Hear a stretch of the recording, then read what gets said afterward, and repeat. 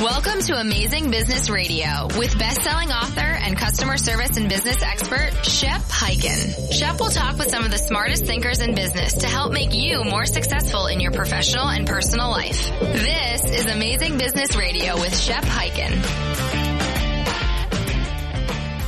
Hello, everybody. Shep Hyken here on Amazing Business Radio, and I am excited. But I'm always excited about our shows, because today we're going to be interviewing Adam Toporek, who is a fellow customer service expert, keynote speaker, author, and you're going to hear a lot more from him. And I know one of the things he preaches loud and clear is consistency and the type of experience people get.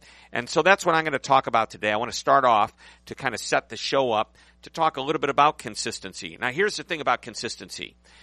It's the same every time, never changing. Day in, day out. It's always the same. Sound boring? Well, it may sound boring, but it is not when it comes to delivering customer service, especially if it's good customer service.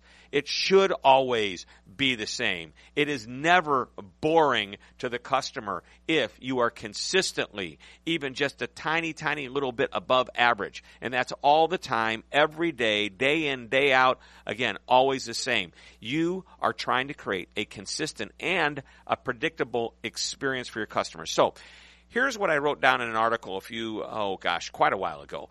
I've got my notes here, and I'm just going to go through them really quickly. Brand loyalty depends on three interrelated quality service experiences, and I believe all of these have to be consistent. The prerequisite number one is that you have good product quality. Whatever you sell, whether it be a product or even a service, it needs to work. It needs to do what it has to do. Number two is you've got to deliver a good level of customer service, and that is important. Like, one without the other doesn't work. Great service, lousy product, doesn't work. Great product, lousy service, people move on and find another place that sells a similar product. And the third prerequisite to brand success and brand loyalty is consistency. The customer has to have confidence that 1 and 2 will always happen. Confidence comes when the customer knows what to expect and gets it every time. So that, I believe, is just a setup for what consistency is. So I must add that even the best companies, while they appear to be consistent, still every once in a while have problems. Consistency doesn't mean that you never have a problem, that the company never makes a mistake, that they never have complaints. No, it means that if there is a problem, the customers will be able to count on you. So the point is, the best companies aren't perfect. I think about some of the great hotels that I've stayed at, Ritz-Carlton's, Four Seasons. And by the way, this isn't where I choose to stay all the time, although if I would love to stay in these resorts and these wonderful hotels.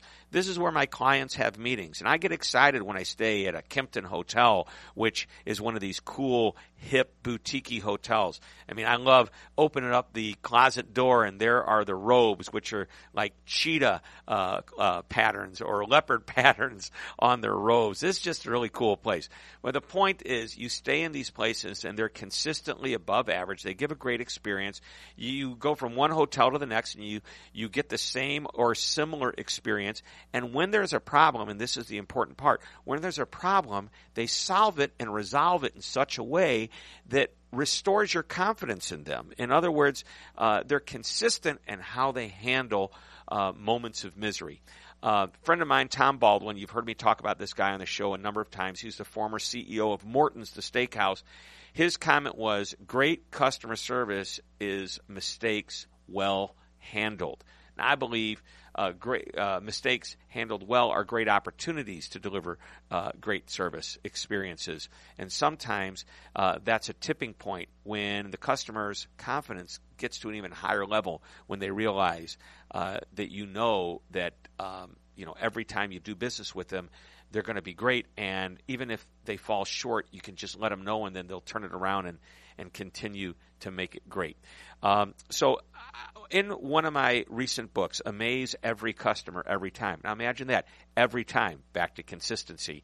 There was I wrote about this, there was an online review from a customer that did business with Ace Hardware, which was my role model and feature for throughout the book. And by the way, what a great company. I love them. I can go on and on about them. But what the customer wrote sums up exactly what I'm trying to communicate with you today. This is what they wrote in an online review. I want to know how these guys hire their staff.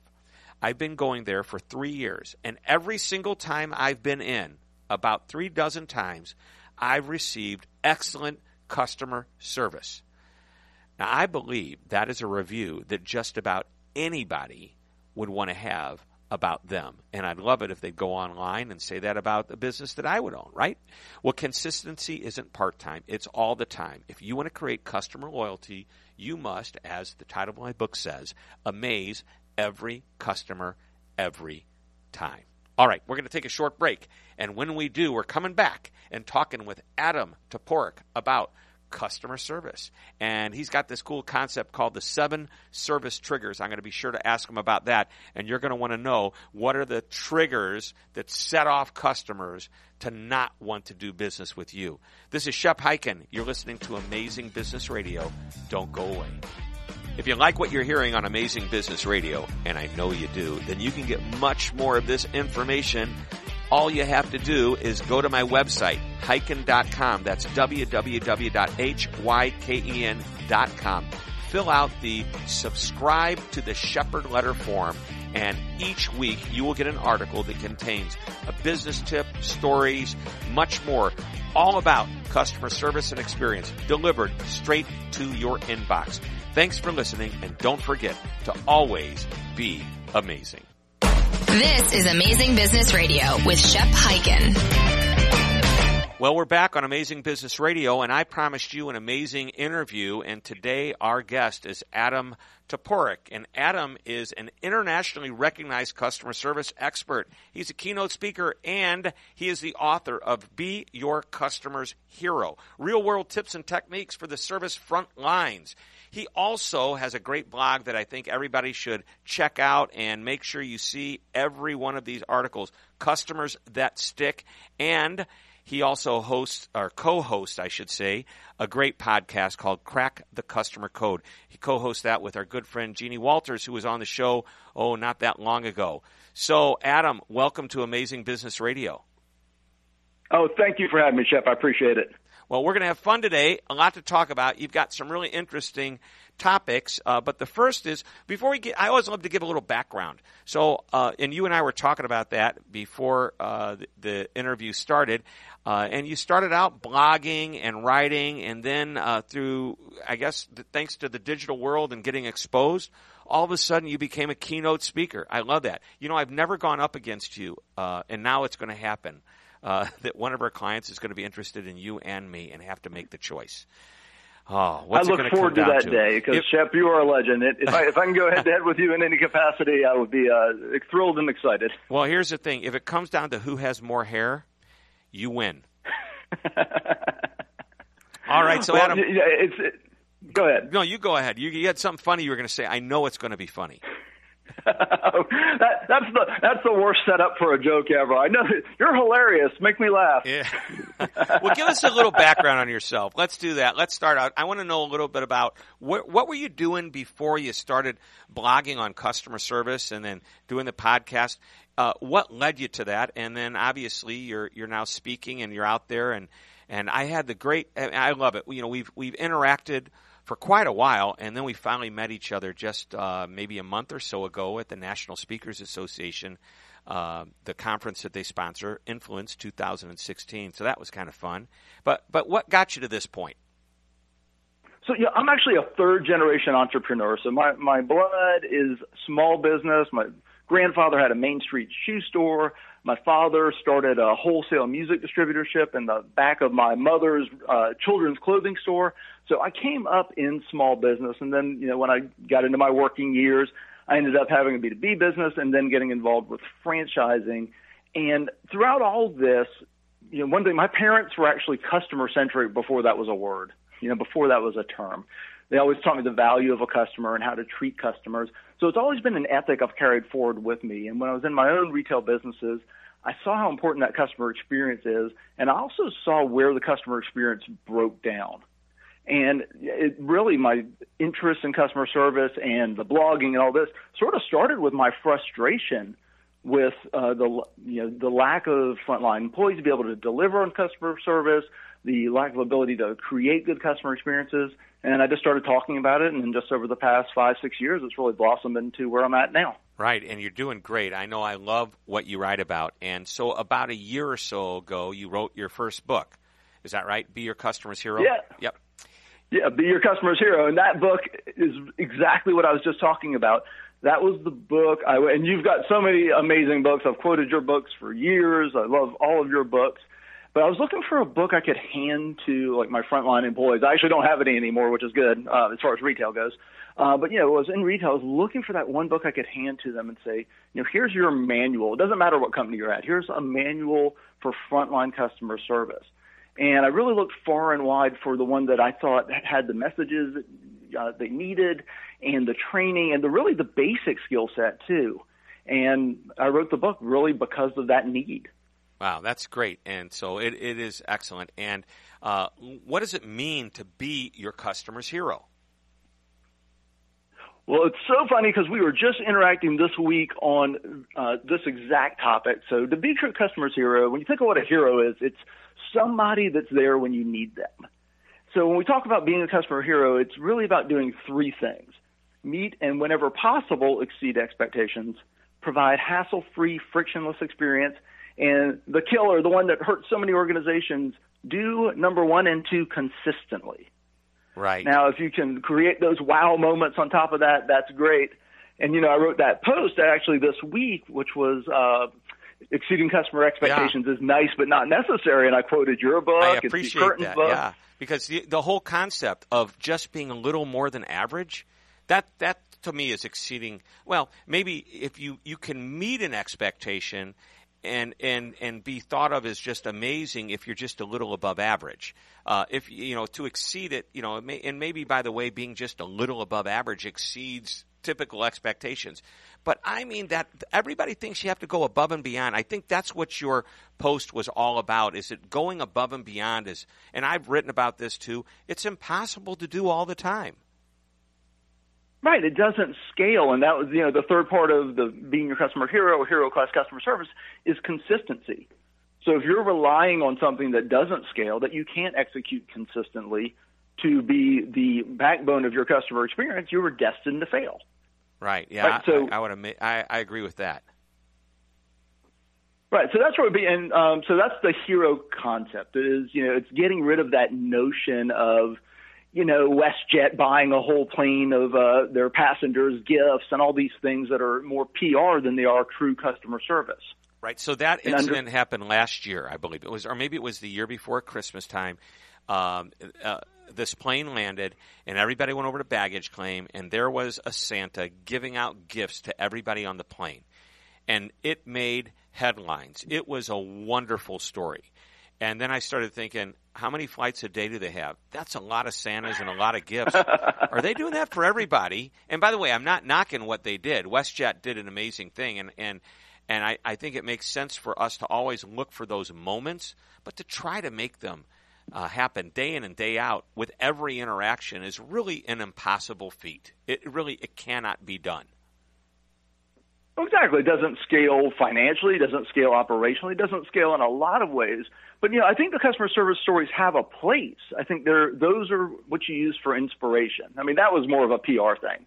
But, the stories you tell in your speeches and the stories we tell online, these amazing acts of customer service that happened on a one-to-one level and may not be scalable, but they show an underlying principle. They show a frontline employee who was customer-centric and looked at a situation and did something special. And was I think there are lessons in that. Yep.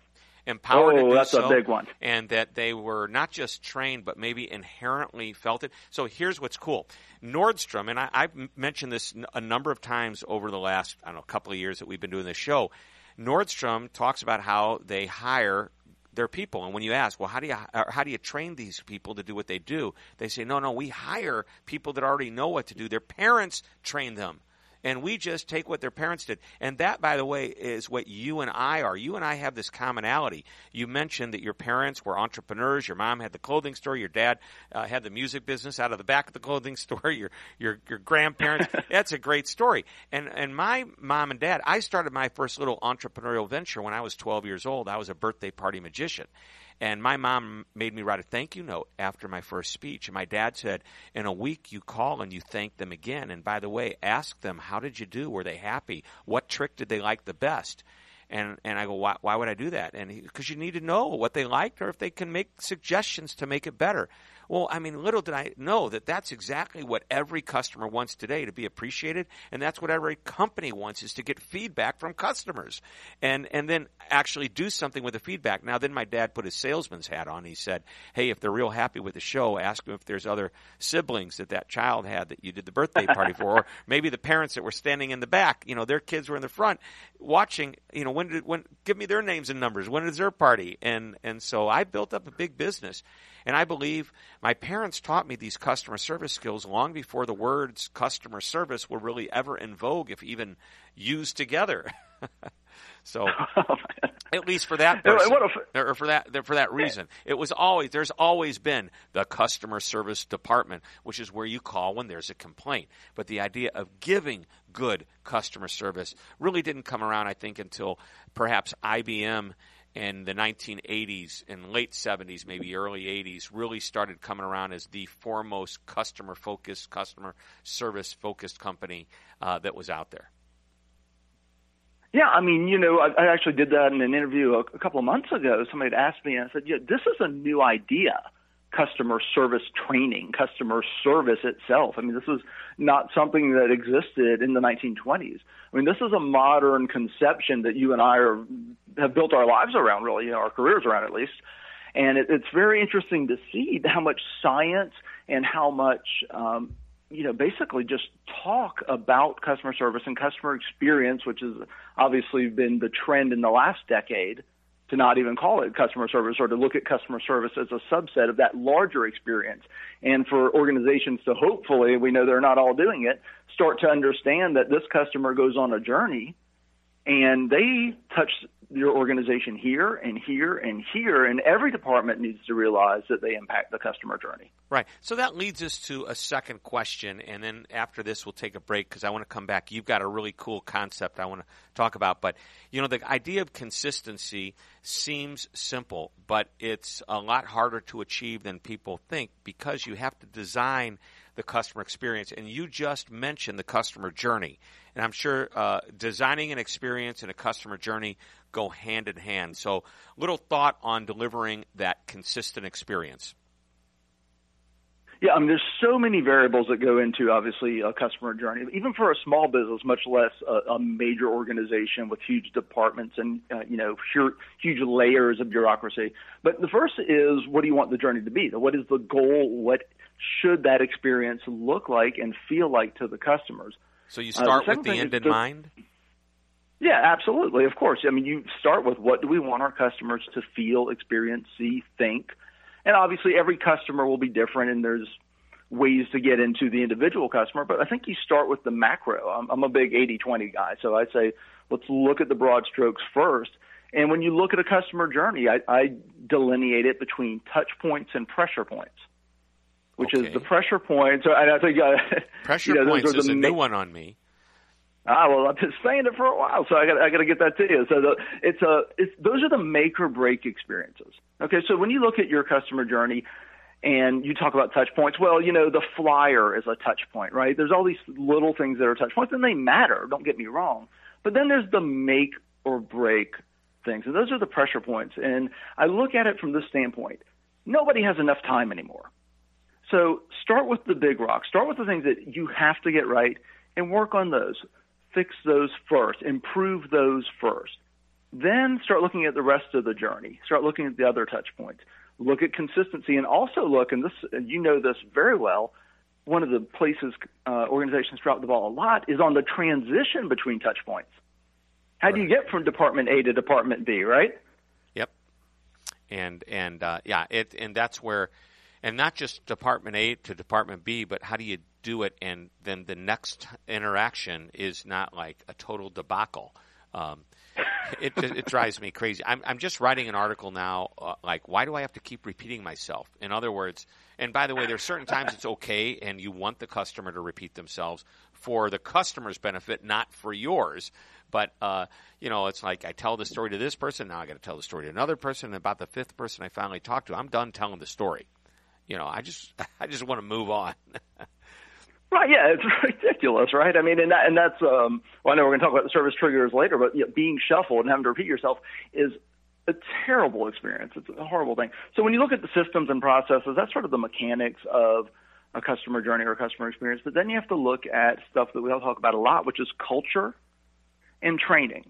And culture obviously is very complex, but you have to have a customer-centric culture. I mean, if the accounting department doesn't understand their impact on the customer and doesn't care, then your bills and your invoices and your collections for past due are going to create bad customer experiences no matter what, your salespeople did or your customer service people did.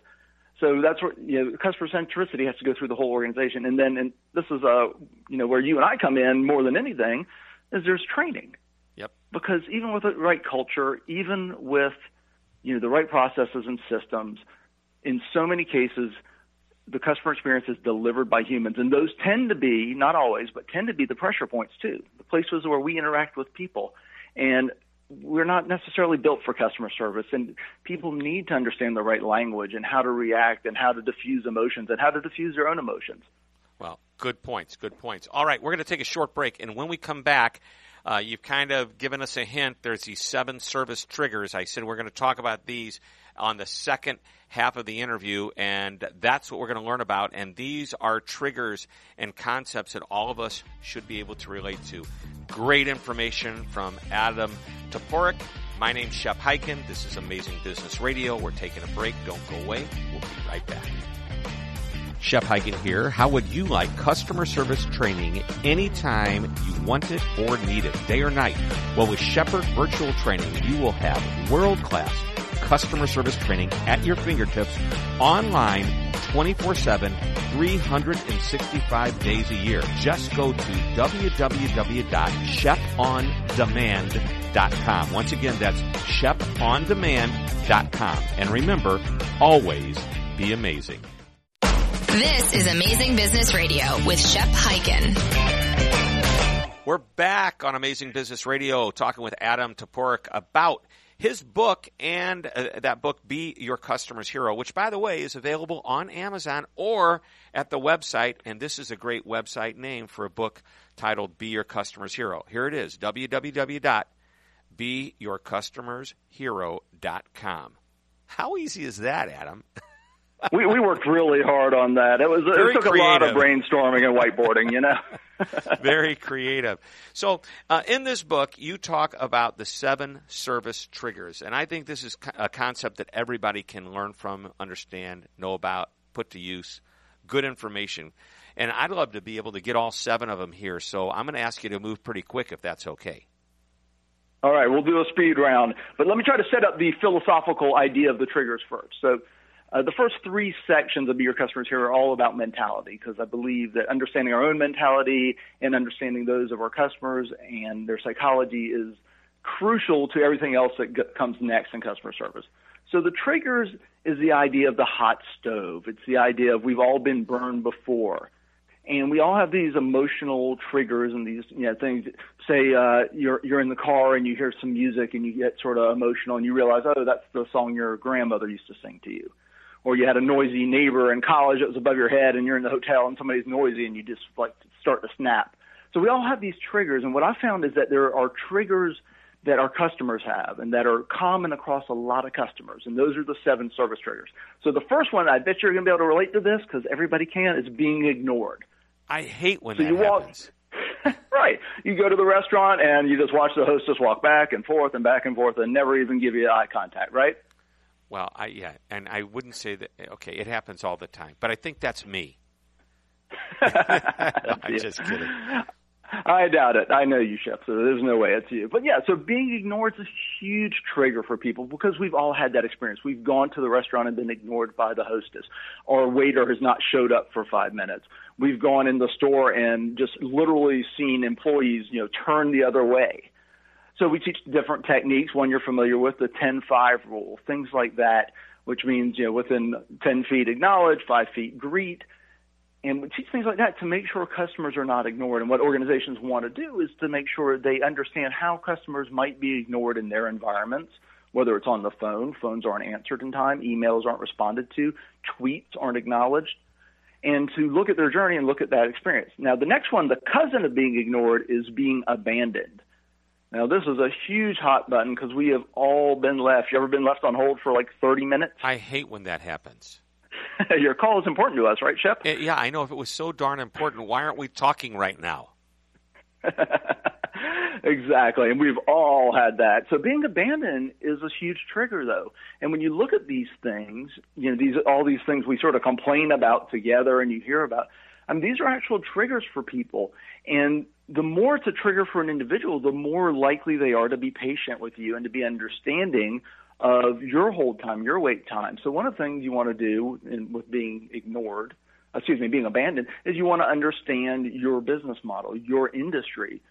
If you're at a fine dining restaurant, you may be okay if somebody takes 2 to 3 minutes to come to the table. If you're in the drive-thru at a fast food restaurant, you've got about 15 seconds, right? If that. It's all context dependent. Right. So. Right. So. Go ahead. Sorry. Being abandoned, I get it. Nobody likes it. Nobody wants it. And yeah, it can trigger a negative emotion. Number 3. Being hassled. I hate that one too. Who doesn't? And I think this is a particularly important one for today because I've got a chapter in the book called Everyone is Rushed, Everyone is Stressed. And I truly believe that. Our customers are so rushed and stressed. I do a little line in one of my speeches where people laugh because it's like, tell me, you know somebody who doesn't even have a job and they have no time, right? Right. Right. It's usually a relative, but we all got that. Everybody's so rushed and hurried, and the dings and the chimes are chasing everybody. And people want an easy experience. They want a frictionless experience. The corporate executive board came up with the customer effort score. Found out that 96% of people that experience high effort are more likely to be disloyal. So hassle is a big thing. So you want to look at policies, procedures, execution, and see how you can make your customer journey easier. Now, number 4 is, and this is a tricky one, it's called being faced with incompetence. So am I talking about the employee being incompetent?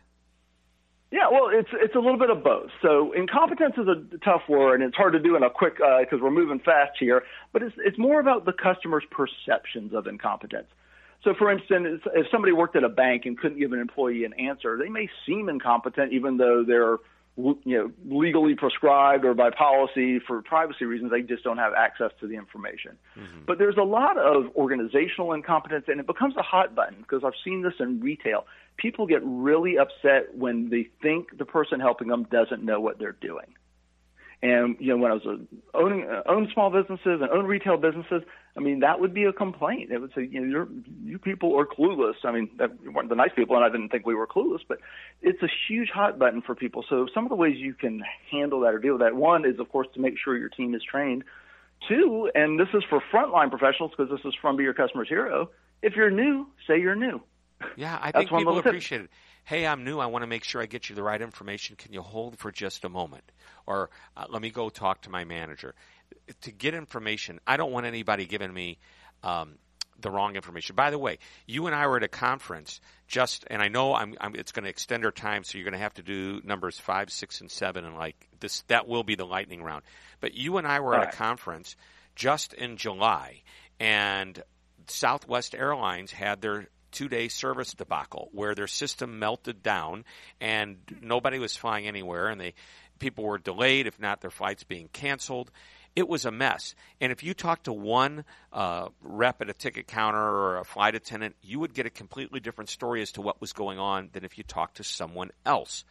And people were, by their nature, wanting to not seem unintelligent.